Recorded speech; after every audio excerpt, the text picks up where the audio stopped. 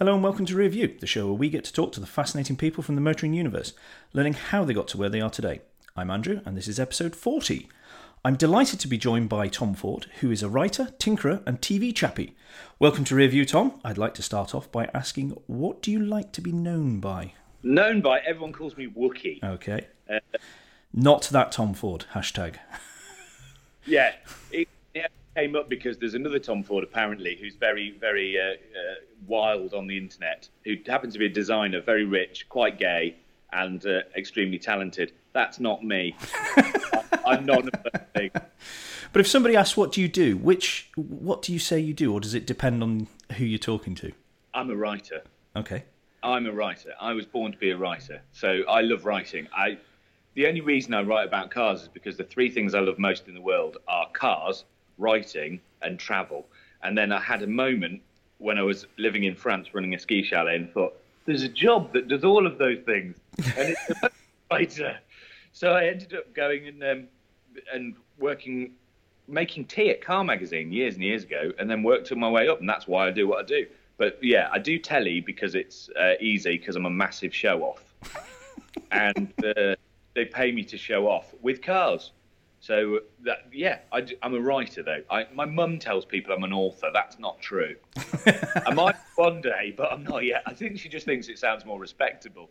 So, yeah, I'm a writer. I write about cars and a bit of tech and a bit of travel. But, yeah, mainly I write about cars. Right. Well, talking of your parents and stuff, so do they remember, or do you remember, when you first got into cars?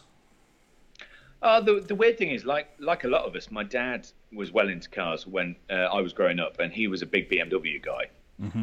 I remember having some quite serious bits of kit knocking around. You know, he had a 635 CSI Highline 6 BMW in champagne goldy colour, and that was the first car I ever just sort of was in and just thought, this is a good thing.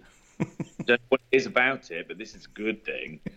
And then we had like 530 Sports and load of 7 Series and all that kind of stuff. And I just, because my dad was into it, you know, when you sort of adopt your parental position, don't you? So yeah. My dad was really into stuff. He really wanted an RS Cosworth, but then the bloke down the road got one, and then he didn't want it anymore because it was common. They're everywhere now. Everywhere. There's another one, so therefore we're not having one. Because that's my era, is that kind of stuff. And we had RS turbos and Golf GTIs and, Mark II big bumpers and all that. My mum had those because my dad wanted cars, but he needed something a bit more big and flash. Then he went into Land Rover, so my dad had loads of Discoveries, really early Discoveries, but V8.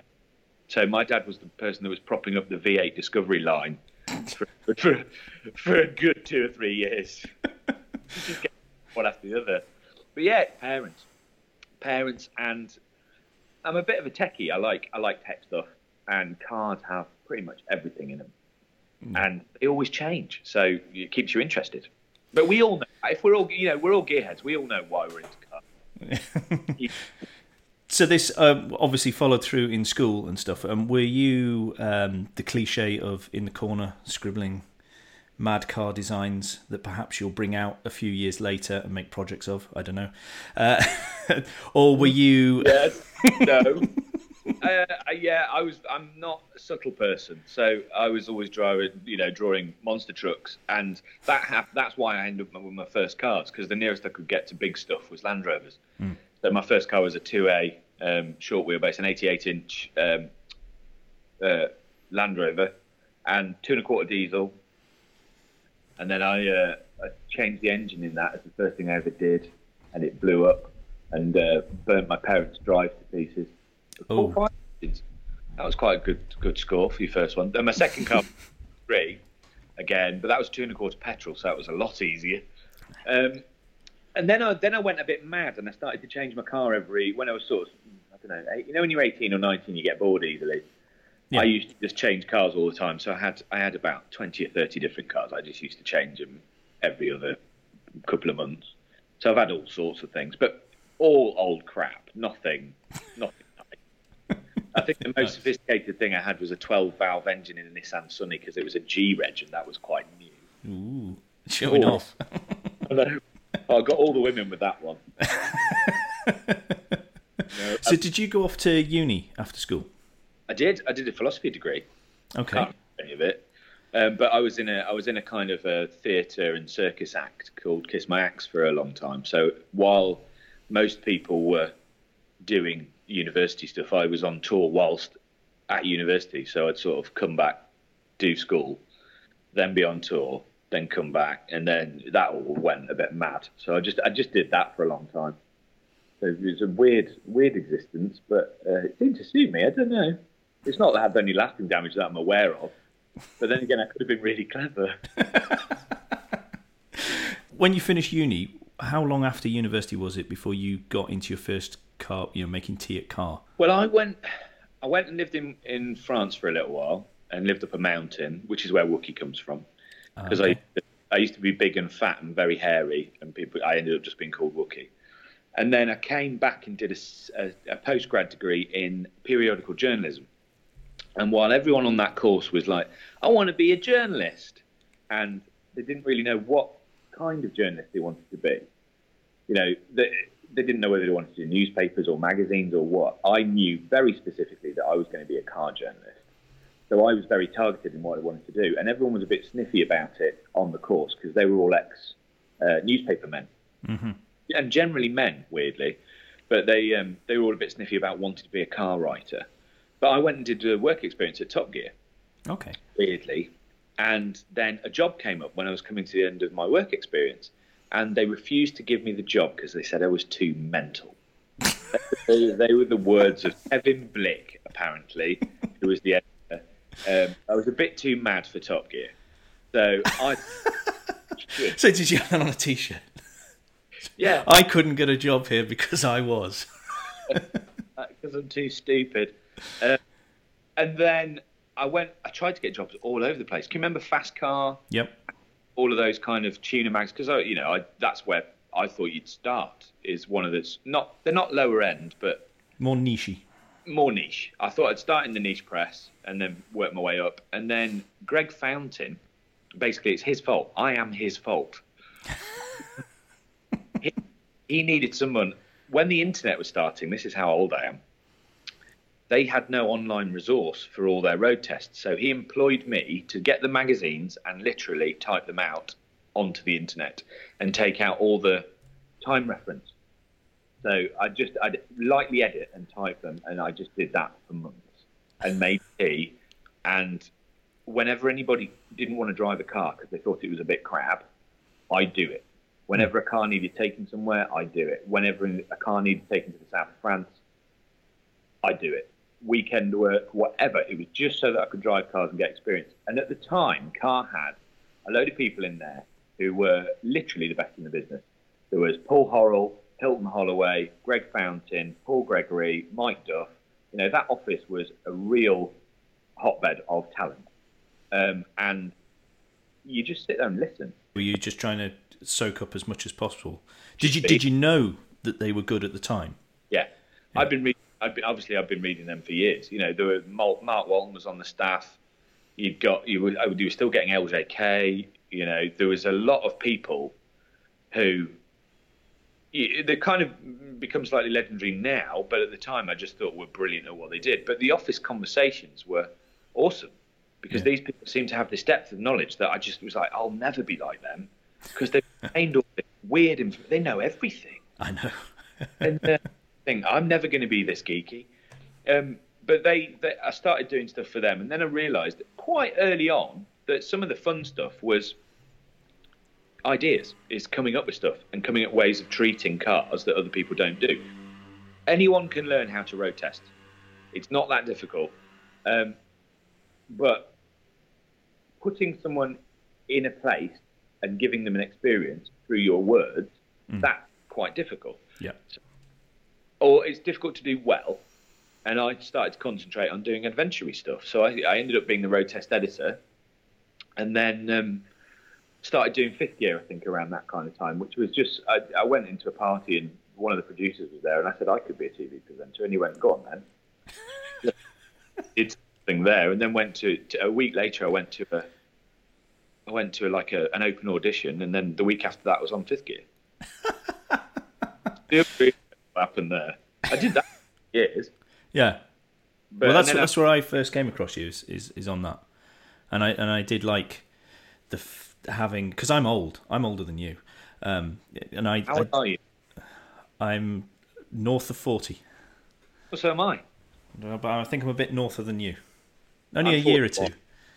Only a year or two. I'm 41. Oh yeah, I'm older than you. My Wikipedia says I'm 61. That's not true. And if I am 61, damn, I look good. You slept a lot. most of my 20s apparently. No, it was. I mean, it's been a bit of a ride. I think one of the big things that I've always done is I'm very good at saying yes. So I've Too taken good, perhaps, sometimes. maybe now and again. I think you've got to take your chances and have a crack at stuff. And if you're going to do it. Don't half-ass things. I suppose you will never know either unless you try it. No, I'd rather regret something I had a go at than regret not trying. And it's served me pretty well. I mean, the thing is, when you do get offered an awful lot of stuff to do, especially if you've been on the telly a little bit, people offer you all sorts of stuff, and you know whether it's right or wrong. You know whether it's a good opportunity or not. But when the good stuff comes, say yes and do it, and don't be afraid of a bit of hard work either. You know, people want the work experiences we keep having at Top Gear, or they were when I was full time in the office, seem to want to turn up and drive Lamborghinis. And it's like, no, you don't get to play with that sort of stuff until you've served your time. It's like any other job. You've got to do your apprenticeship before you get to play with the big stuff. Plus, I want to play with the big stuff. Yes, and I have access to the keys. I'm older than you, and nastier. And no, you can't play with the. You can look at it, yes. but you're not. No, but I think that is a point, and that's something that's definite with online stuff as well. That people. There is, you can see it if you go on Twitter. You can see a few PR types that will go, just because you've got a Drive Tribe or you've just started a blog does not mean I can loan you this X supercar. That does not entitle you to it, you know. And you can sense the frustration coming from these people because it's so expensive for them to loan out a car, and it's a business. At the end of the day, this is a business. So this is what I think. Some people forget it's a business, and they have to justify why they are doing an action. Yes, and particularly if it's money. How much does it cost to lend out a car? It's about £1,100, I think. Yeah, I've heard that figure thrown around. Yeah. I mean, depending on the car, but yeah, it's and at the end of that, they need something that's they feel it justifies that investment, because it is an investment, and if you've just started a free WordPress site, you can't turn around and go, well, give us a car because, I deserve it. Well, hang on, what makes you different from all these over here? Let alone, before established journalists and the press and that sort of thing. Well, the interesting thing is that you can buy a following. Yeah, but they spot that. Push thing. Well, they think they can spot it. But, the thing with buying a following is it creates an organic following.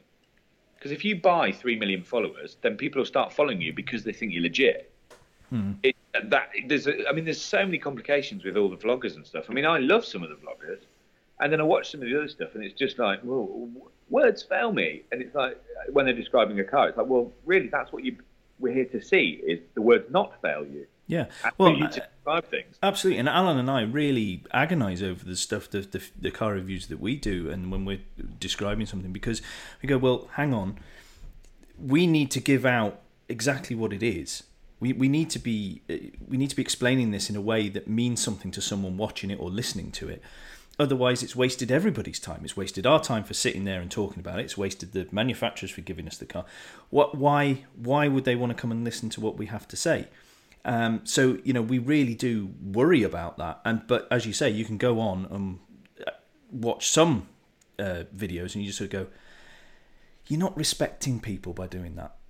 You're not respecting who's giving you the car." It's like there is a balancing act. I've had a lot of discussions about this lately. There's been a lot of talk about it, hasn't there? Yeah, there has been on Twitter. There's been amongst a few other more contentious issues, but this one, definitely came up. It's an interesting one because I'm paid by a third party. I'm paid by a third party to review stuff. So I'm not. If you don't want to give me a car, that's fine. I'll be given cars all day long. And the fact that it's ubiquity is the key, because I'm not worried about going on the next launch. If I slag a car off, somebody from Top Gear is still gonna go on the next launch. So therefore, I don't have to worry about pressure from advertisers. I don't have to worry about getting my next car. The cars will come, whatever happens. And people have me 3 or 4 times from launches for saying nasty things. And then you find the next car they've got, I'm still invited. But that's an interesting point. Is it a nasty thing, or is it just something they didn't want to hear? It's what they didn't want to hear. I mean, famous because I mean, I've read your stuff, and it doesn't come across that you're making things up. Because if you were, you wouldn't be in the business. So, I sometimes sit there on the outside and sort of go, you can't really get too hacked off with someone for pointing out a flaw in your vehicle that is incredibly expensive. Even if you're going at the bottom end of the market, it's still incredibly expensive. So people have to know if there is a flaw. Yourself. That's the key. Justify yourself. If what you're saying is even an opinion, if that's correct, then you're fine. If it's just you wanting to slap because you subjectively you don't like it, then you're on stony ground. I said the 17. I went and they wouldn't let journalists drive the 177 Aston, so I got a guy in.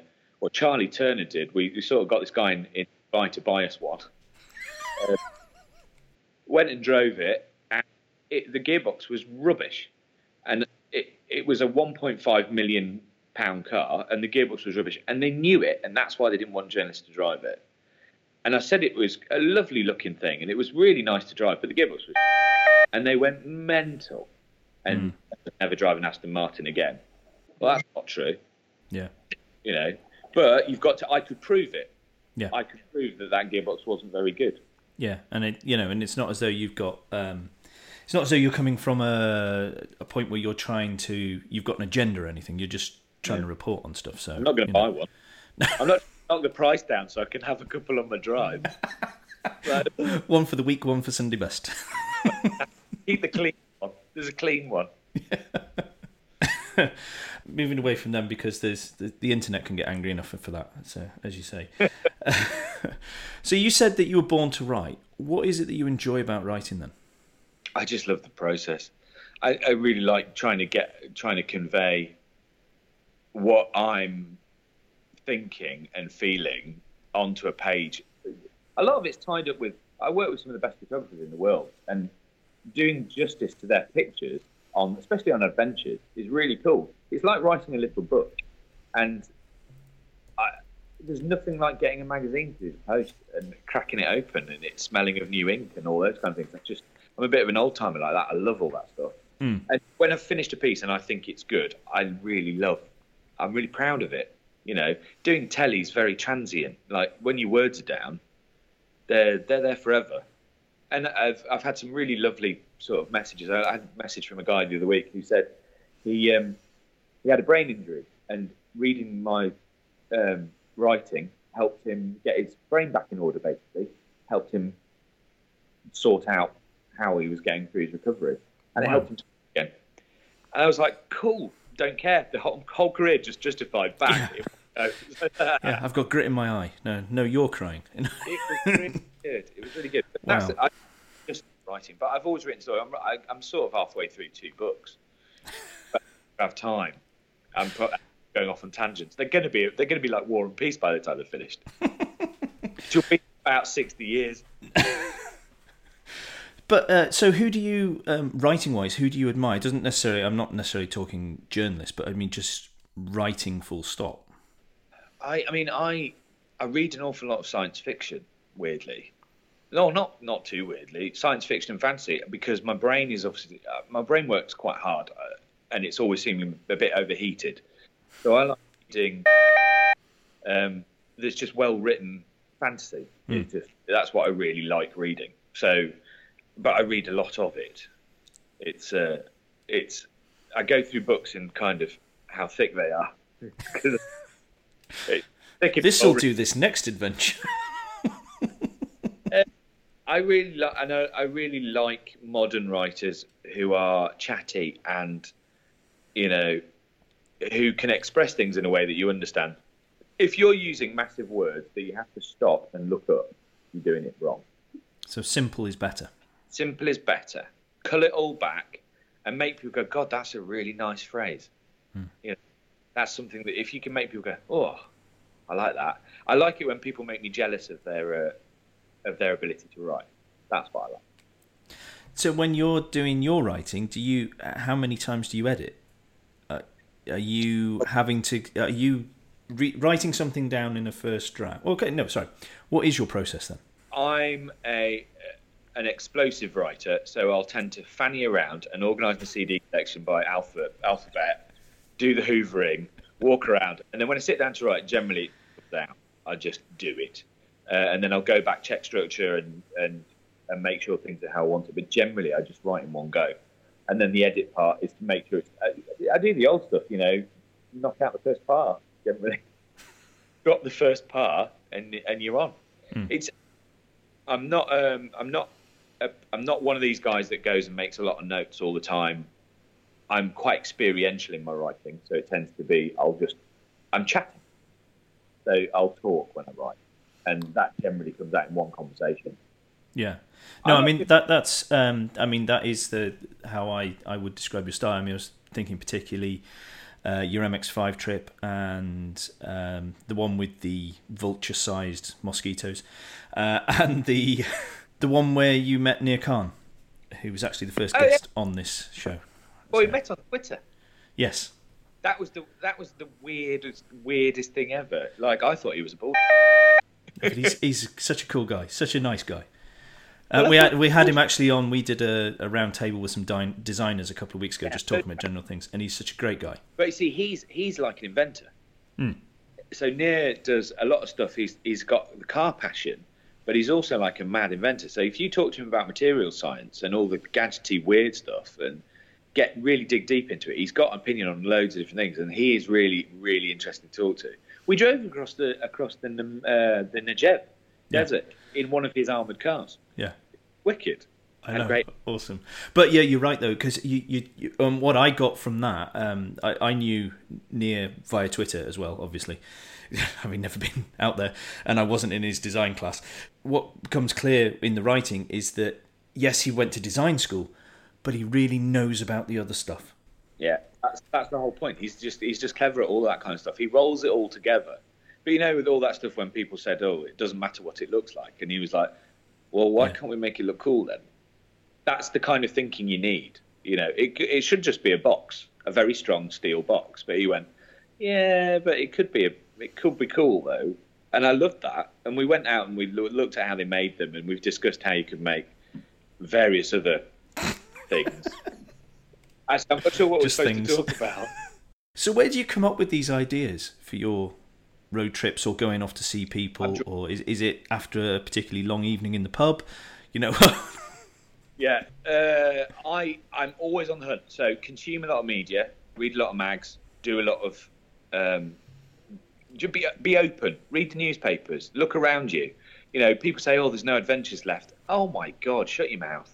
That's not true at all. There's an adventure everywhere. But that's because they're looking down a very narrow channel, isn't it? Yeah, they're looking for the next Stelvio Pass, which is rubbish for driving on. Has nobody ever said this? It's full of tourists and the bends are too tight. It's no good. It's like, what I tend to do is I'll find somewhere in the world that I think is amazing, and then you just look around for perhaps a car that you'd like to drive on it. And I'm in the privileged position of being able to say to people, okay, I'd really like to do this, but what I'll do is I'll come up with 3 pitches of how I do it. I do all the logistics, and most of the time I don't forget this doesn't work. It can require quite a lot of an investment in time to pitch things, to get people interested enough to want to allow you to do them, and they don't work an awful lot. Like that MX-5 thing, the car needed to be shipped to Alaska. And that's just around the corner, so that's fine. To Fairbanks. Not that far, not that close. And once you actually investigate it, it was $700, as long as you didn't mind it taking 2 weeks. So, yeah, $700. So once you start investigating these things and ringing people up, you can find ways around stuff. And then prototype car, but the prototype, because I drove it up the Dawson Highway, which is a trucker's route, But the prototype car just had a different, you know where the dash is, the underneath of the dash was the wrong colour. So the car dynamically was completely normal, apart from it had some interior fittings that were wrong. And they were going to crush the car afterwards. They were willing to let it go and do stuff. And don't forget, I'd driven MX-5s loads, so I knew what they were like. And went and did the adventure. The car never broke down at all. It only came back with a broken windscreen, and that's kind of half the course up there. And they loved it because it's an adventure. You know, cars are adventurous by their very nature. You know, road trips are what we all kind of get into cars for.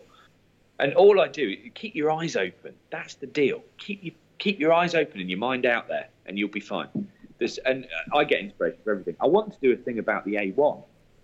Just want to drive up the A1, finding all the weird crap on the A1. You know, because it's amazing. You drive up the A1, it goes from central London to Scotland. You know, it's an amazing bit of road, but you can make it interesting. It doesn't be boring. So everything's an adventure. Even going to... Yeah. So I want to move a bit onto your tinkering. And I think I've read somewhere that you called it, or it was called guerrilla engineering. Ghetto engineering. Ghetto engineering, was it? Sorry, I misquote. Make and do. It's like Wombles. Like techno Wombles. You find and you make things work and you just do it. And it's got to be relatively cheap. The only thing I do spend money on is lighting. But you do like a light bar? Like a light bar. But for all those raves you organise in the middle of the field, is it? You can't raves because if anyone looks directly into it, they're blinded. I like cars.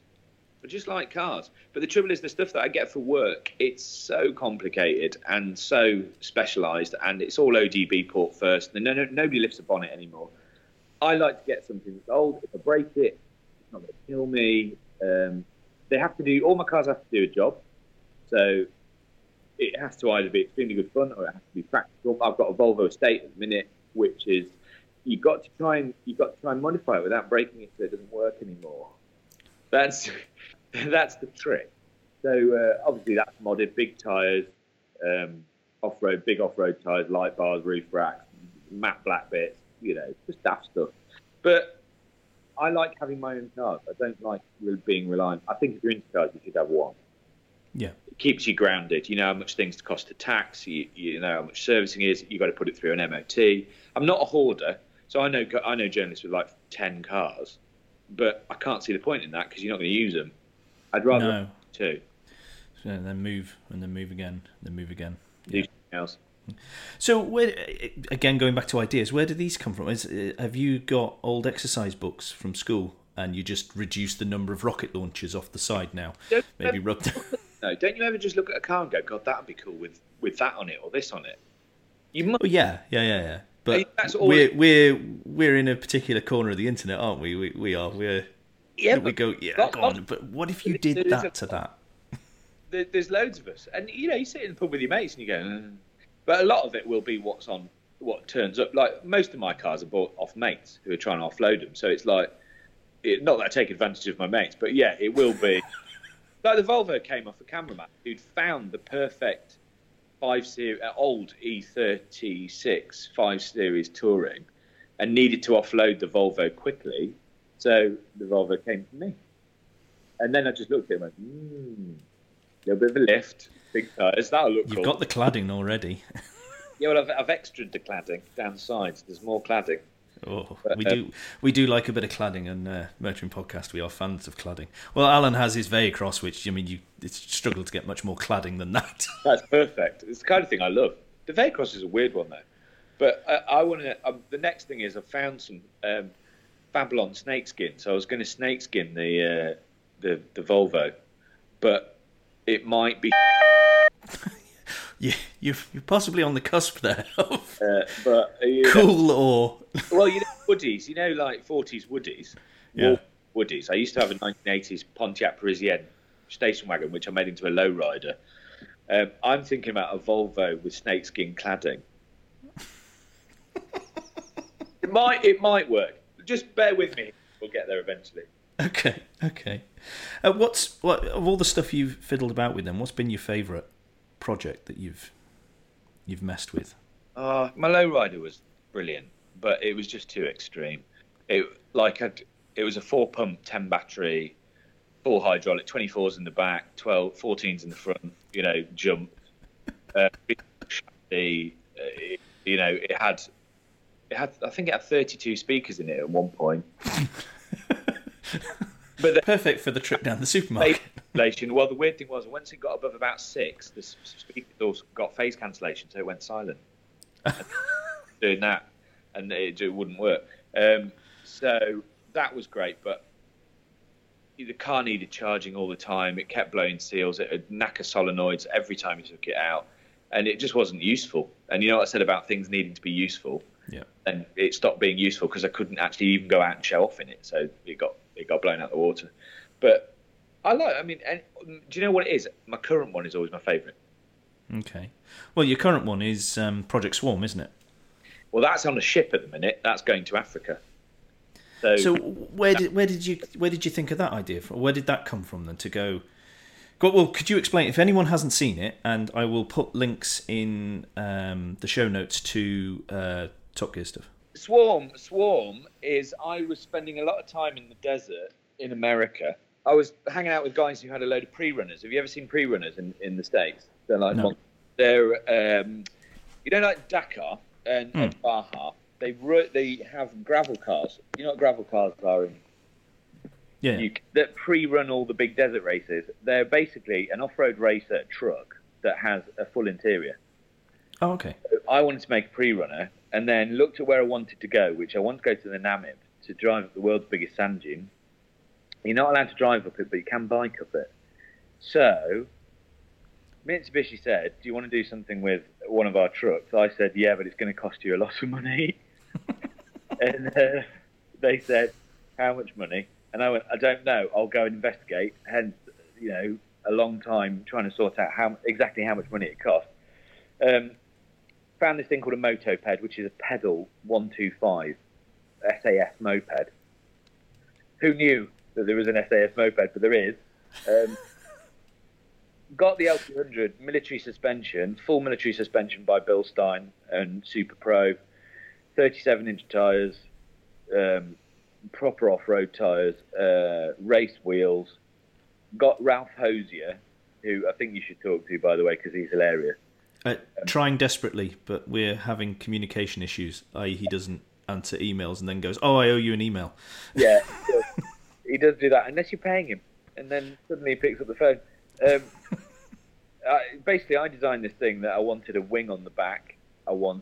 Which I got this guy called Stuart, who does aviation furniture, like makes desks out of old Boeing. Takes jets to pieces and makes things out of them. Like he's a super upcycler. So was the wing just a look, or was it supposed to have a purpose? Is it downforce? Drones in. No, I wanted something to launch drones from. All right. I wanted it to look functional, even though it's not functional. All it does is it's a drone hangar. So it splits open. It's got a linear actuator in it, so it splits open and drones fly out of it. And then I wanted it to be able to be self-filming. So it's got trawler arms, so swing-out trawler arms that have GoPros on. And because of wide angle, you can basically film the entire side of the truck from itself. Then there's loads of lights on it, so it can film itself at night. And it's got weird lighting, so that it can light itself up. And then we widened the car, but Ralph decided to widen it because I was going to have big arches on it, and then Ralph said, we'll widen it from the inside out. So it's actually flared from the headlights out rather than the edges of the arches. And then it's got a guy called Brad because we're childish, we put like light conductive plastic in the wheel arches with blue neon lights in. So it's a bit like a hot rod. It's mega, and it drives really, really well. But the front tyres are sat like that. Okay. And if anyone else drives it, they'll crash it immediately because it's got two spare wheels mounted aft of the rear bumper on trays. Oh, right. Bike in the back and the wing. So it's like a 911, an early 911, but with the engine mounted on a 6-foot high frame. It's a bit tail waggy. But So not your typical pickup issues. no, but off road it's amazing because it's got military suspension and massive tyres, and it's got a compressor in it so you can air down, and then you can put your tyres pressure back up. I've been driving it around. It's quite extreme for Stamford, which is where I'm from. I did see a picture in a car park. It might have been a train, the station Or car it was park. Morrison. Generally take Morrison's because Yeah, Morrison's and I thought, well, yeah, that's you'll lose. I think you asked whether if you could spot it, and you're not going to lose that anywhere. No, quite big, but that in fact Ralph had to engineer that so it'd go in a shipping container. So believe it or not, that goes in, apart from the Whippy aerial, which is obviously got to be standard. Of course, yeah. It goes in a shipping container. The wing goes in. You can't get out of the car. I was going to say, do you climb? Is the back window openable so you can climb? So you can't get out of it, but yeah, you can push it in. But yeah, that's on a ship to Namibia at the minute, and then we're going to drive the old Diamond route, which you have to get special permission for, and then I'm going to try and bicycle up the world's biggest sand dune. As one does. Yeah, As one does. well, I do. I'm not dead yet, Andrew, so it's fine. No, yeah. Oh no. So talk about your TV though. It looks everything that you do. It looks like you really enjoy it. Yeah, I lie a lot. Except for there was one program that you did with Johnny Smith not so long ago, where you were getting some lunatics in America and you had teams. Mud, Sweat and Gears. Yes, Yeah, that was... and there was, I can't remember what the exact program was, but there was one of them. I think Johnny had cheated, or his team had cheated. No, and that there was I know someone who's a facial expression expert, and I'd froze the picture and I sent it to them and I said, I'm no expert, but I think he's quite cross. And they went, yes, very cross. There was a couple of things there. The backstory explains why I was so cross. There was this thing where we'd been basically they used to put us in a field in a desert and tell us to like re-weld an entire car or make it into a freaking tank or something, and they had one generator, so we couldn't, like, if you wanted to just grind off a bit of metal or everything took twice as long and was twice as hard. And we fixed up these trucks or whatever it was, and we'd finally, after 3 days of building these got to do this event, which was quite good fun. And I said, the only thing we've got to remember is, because he had a rear-mounted gun or something, don't hit the front of our car, because if you hit the front of our car, we're finished. So do whatever you like, but don't hit the front of the car. Within 10 minutes, they'd reversed into the front of the car and smashed the radiator. Game over. And that was why I was so angry, because for 2 days we'd been building up to this thing that was the payoff for these people who'd been building this car. Within 10 minutes, it was all over. Because we're in a desert, you can't get spare parts. Yes. It was like, could we not have avoided just doing that one? Anything else? Literally anything else. And they're like, oh, you're being a really sore loser. I'm like, no, because everyone here has been waiting to film this for 3 days, and now it's broken. But that's the way. Cars are like that, aren't they? You break stuff, and if you can't fix it, you're stuffed. Life is complicated. Usually I can fix things with gaffer tape, but that didn't work. No eggs on hand. No. Oh, God. But we'd built those things. A lot of that was so dangerous. We'd just go out into the desert and it was 40 degrees, and then we'd set fire to things. Yeah, there was one with you racing as well, and they you had this. Was it like a demolition derby thing? But that it just all looked mental, but it looked great fun. It just looked brilliant fun from the here is the execution of the thing fun bit. Obviously, we don't see the crying and no sleep and no food and water for many days beforehand. There's a lot of hysterical laughter. I mean, the thing is, the joy of television. We get the good stuff. Exactly.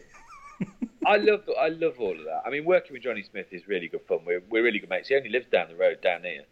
So we've enjoyed working together, and anything like that is childish dreaming, isn't it? You get to go and build things with your mates and run around fields and run into each other, and generally not kill each other, which is what we probably do left to our own devices. So somebody in a high-vis vest going, chaps, could we just down a little bit, just down a little bit. Although your football stunt for I saw a promo. That was really dangerous. That was probably the With most... the airbags, there was one ball that seemed to nearly clear the stand. Yeah, it did. And it hit it hard as well.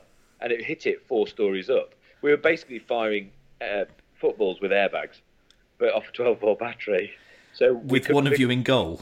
With one of us in goal. And we basically cut the bottom off the bucket as the cannon barrel. So it was basically a football in a bucket, a metal bucket, with an airbag at the back. And then you just fire the airbag. And some of them dribbled out at 2 miles an hour, and then 1 or 2 went out at 220. And it'll take some of this thing out because the football compresses as it launches. But it fired it. It fired it hard. And if it hit you in the face, it would have broken your nose or your neck. We're not really sure when. But that was I'm good. glad that you didn't find out. Yeah. It was like, goal. I'm going to stand over here. Yes. Neither of us can play football. That's the irony. So did you enjoy Fifth Gear when you were on there? Because, I mean, you've said, okay, I can do this. Right, no problem. Off you go then, basically, is what's happened. So was it, do you think there was ignorance is bliss, or... No, I just enjoyed doing telly. I mean, telly's not that difficult to do. I think there's people think it's a bit more flash than it is. You know, you spend a lot of time just grinding through TV. There's a lot of hurry up and wait. But I've never had a problem with doing telly. It's been really good. It's been really good fun. Met loads of amazing people. You meet loads of people doing it, which is cool. And you get to do stuff that you wouldn't do normally. I mean, nobody ever paid for me to make a tank out of a truck. How dare they not do that? They do pay me to do that. But yeah, or you find people to do. Yeah, or I will ring the right people. The SAS of tank building.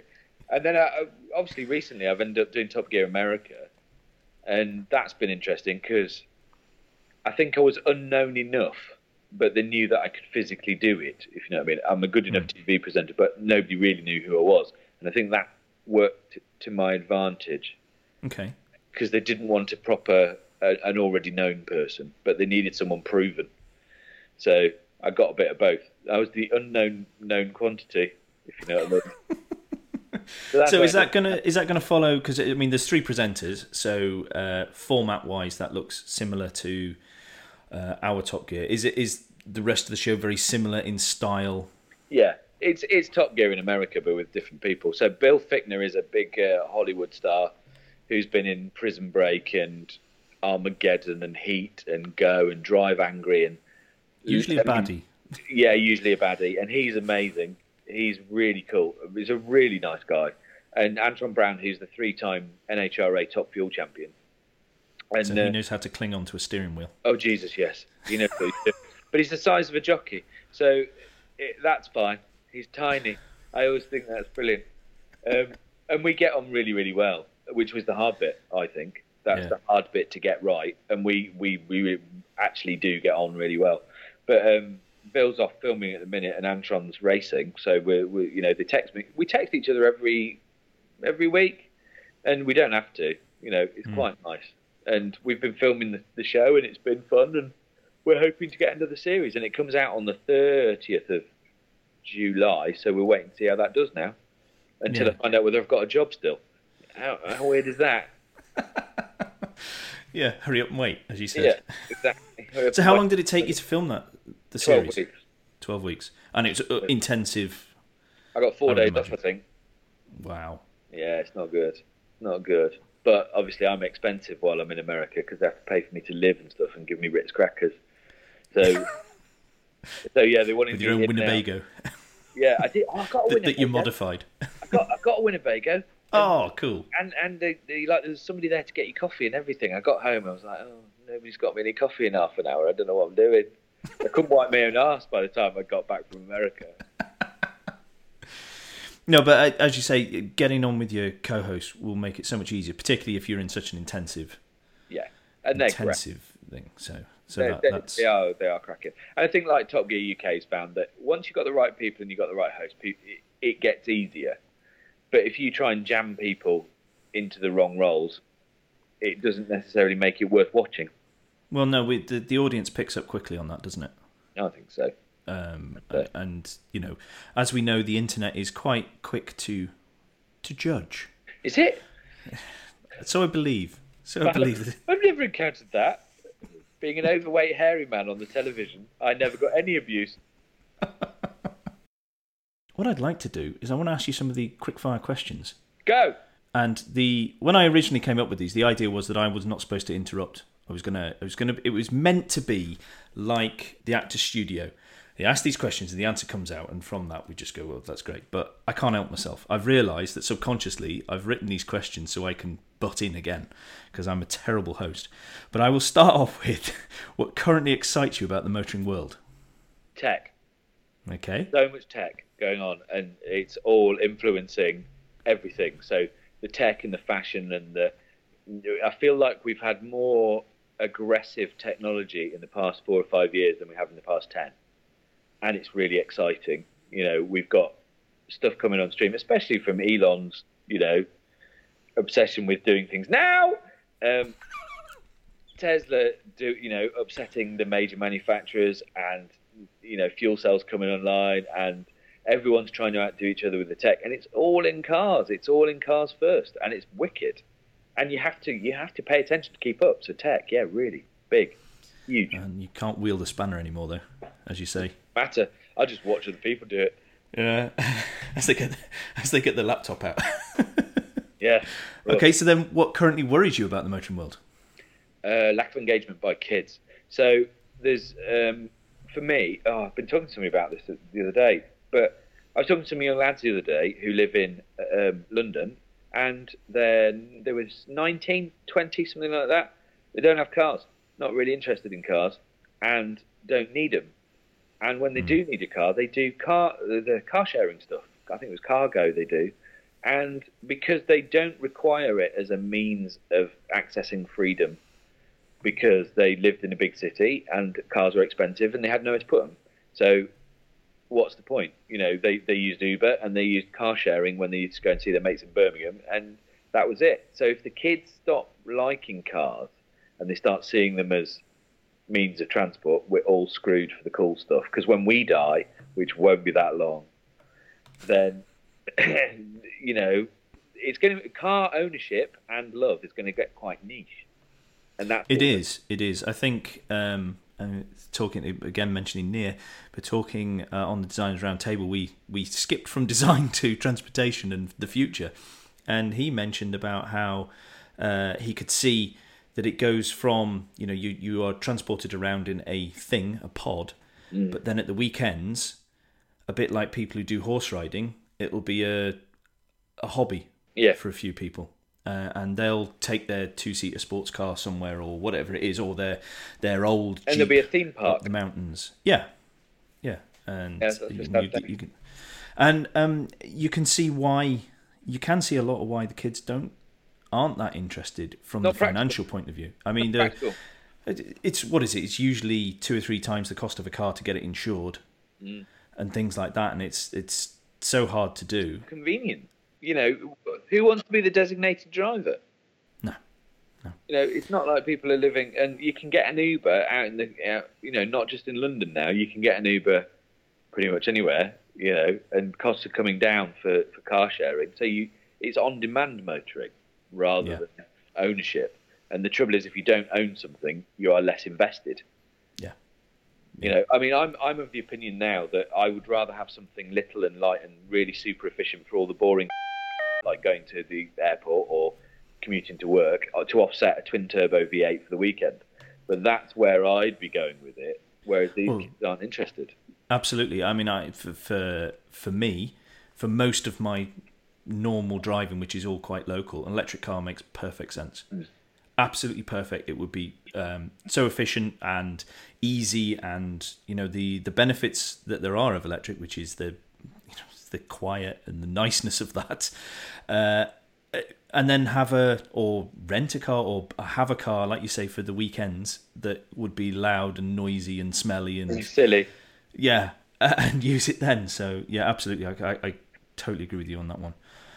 So something actually on that point as well that somebody said, I think it was recently on this show, is that because of the internet, people don't need to travel to feel connected as well. They don't need to travel to go and see their friends. I mean, it's different if you're in a city. That's easy because you've got transportation. But if you're out in the countryside, you don't necessarily have to drive 20 miles to your mate's house anymore because you just jump on Skype or FaceTime or Twitter or Snapchat, whatever the young people do these days. I don't know. Well, I think for me it was because I come from a little village in Leicestershire. It was getting away. I could get out. Yeah. And that's what the Land Rovers were for, to get me away and get me to places, because my parents had to take me everywhere, so they wanted me to drive because they wanted me to be able to take myself out. Yeah. And it's not the same anymore. It's not the same for a lot of people. No, not at all. Okay, next one. Okay, I've had a bit of pushback on this question recently, and it is a bit of a cliched one, like the others aren't. But what has been your favourite car to drive, and why is that? I really enjoyed driving a thing called an Icon Bronco because it had a Mustang V8 in it with a Coyote V8 in it, because of the way that the guy built it and the way the guy builds those things, and because they're just for one person, they're completely custom, and they're a bit of me, and he describes them as they should be able to be put away wet. So everything's practical. It's highest quality, super practical, super useful. The other stuff, I mean, I hammered Singer for like 3 years to drive their 911. I'm not a massive 911 head, but after 3 years, I was the first person ever to drive a Singer Porsche. But not that they're called Singer Porsches, they're called Porsche 911s reimagined by Singer. But that was pretty special because I've been waiting to do it for a long time. And then it actually was as good as I thought it might be. They do look glorious. And they were great. But again, it's a super custom car.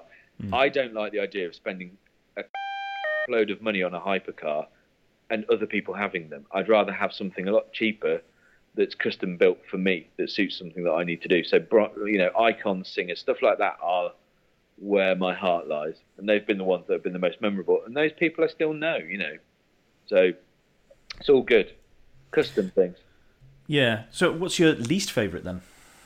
Oh, it'll be something that didn't do what it was supposed to do at all. Like when Smart first released an electric Smart, as the battery, it was supposed to do 60 miles to a charge, and as the battery depleted after about 10 miles, it just slowed down. So I was on dual carriageway. So to preserve range, it just inhibited its performance. So it was doing 20 miles an hour in a smart car on a dual carriageway with trucks going past, and it was dangerous.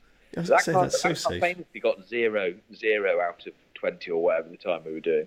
And I said, look, that's a dangerous machine, because you could start a journey and you are then limited to 10 or 20 mile an hour on the motorway. That's ridiculous.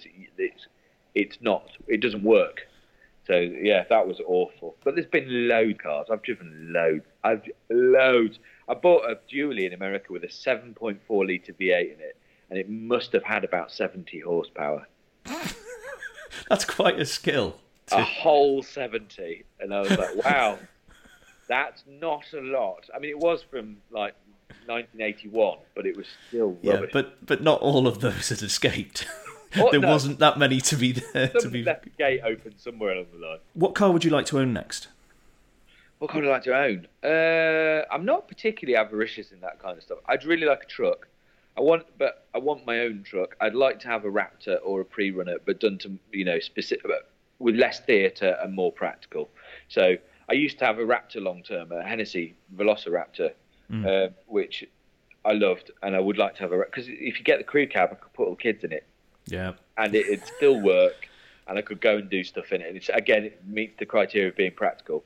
So yeah, I'd like to have something like a Raptor or an Avalanche or something that I could mod. Light bars, Andrew. Yes, I was guessing they might be involved somewhere. What's your favourite road to drive on? The one I'm on at the time. Oh, okay. Anywhere. Okay. They're all my favourite roads. I mean, I love... So it's just driving you like? It's driving. Just the chance to drive. Good. I don't like motorways. They're boring. They are the white good of roads, aren't they? They are there just for a purpose. There is nothing else. And we're all trying to get along as safely as possible to get to our destination, please. Anything else is fine by me.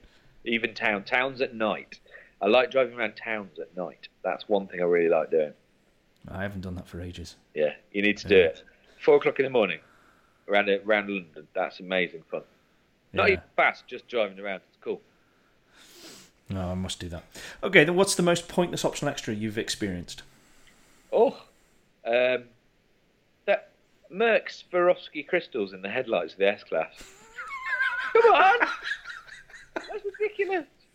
I quite like it, but it's weird. I wonder. I would love to have been in the meeting where that was thought up. And they just went, of course, we need to put crystals in it.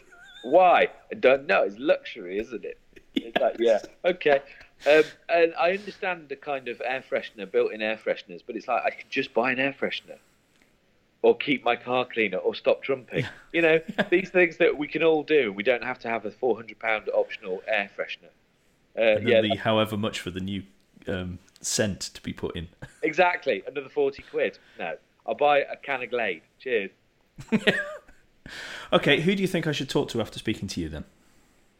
Ralph Hosier. Yeah, just get hold of Ralph and talk to him, and get Dave the Paint on as well, who's a mate of Ralph's, because Dave does a lot of painting of the Goodwood old historic cars. Oh, Dave yeah. Bridges, his name is, but Ralph and Rannan, who did they're great. They're engineers who kind of get the theatre. Ralph gets the theatre of stupidity, and then we'll try and make it work. He knows what I'm trying to do, but then makes it into an actual engineering thing. Well, I really enjoyed the TV show those two did. I still think they were hemmed in by that. Do you know? Oh, yeah. I mean, I can see there was constraints, and there was a certain amount of pantomime villainy portrayed, which seemed a bit daft. The guy, who we will not name, but no. they're really good. They're really good guys. Ralph particularly, I've got a lot of time for. So get him on the show, and don't listen to anything he says about me. Okay, I'll try my best then. Just to finally round it out then, just before I say goodbye and thank you, well, what are the best ways for people to follow what you do, keep in touch with things that you are? You can watch the telly in America, on BBC America. Do you? I presume it's too early to tell whether that's coming to the UK. It is, but it should. I suspect it probably will do at some point. But best way to keep up with me is either Top Gear Magazine and TopGear.com, or Tom Wookie Ford on Twitter and Instagram. Dead easy to find. It's the one with loads of cars in it. Just a giveaway. Loads of cars. If it's a load of sort of black dinner jackets and beautiful people, that's the other Tom Ford. If it's loads of cars and burnouts, that's me. Excellent. Well, thank you so much for your time. Really appreciate it, and I've had such a blast chatting to you. I really Thanks, appreciate Andrew. that. So thanks very much, and hopefully speak to you again. I've got to get down. I've actually got to go and take a car somewhere. So I'm actually leaving now to do a job with the car. It's been lovely to talk to you, man. You take it easy. Thanks a lot. Bye. See ya. Thanks once again to Tom for coming on Rear View and chatting to me. I hope you found our conversation as fascinating as I did. And if you want to suggest someone I should ask to come on this show, please do get in touch. If you use the hashtag RearViewPod, we'll be guaranteed to see it in Motoring Podcast Towers. To get in touch with me directly, search for Crack Windscreen on Twitter. And if you'd like to keep up to date with motoring news, opinions and car reviews, go try out the sister show, which is the Motoring Podcast. Remember, you can support everything we do at Motoring Podcast in a couple of ways. Please go to motoringpodcast.com/support to see what they are. I would also really appreciate it if you could let others know about the show. I want as many people as possible to hear the stories of the great guests I get to come on here. So until next time, that was Tom Ford. I've been Andrew Clues, and safe motoring.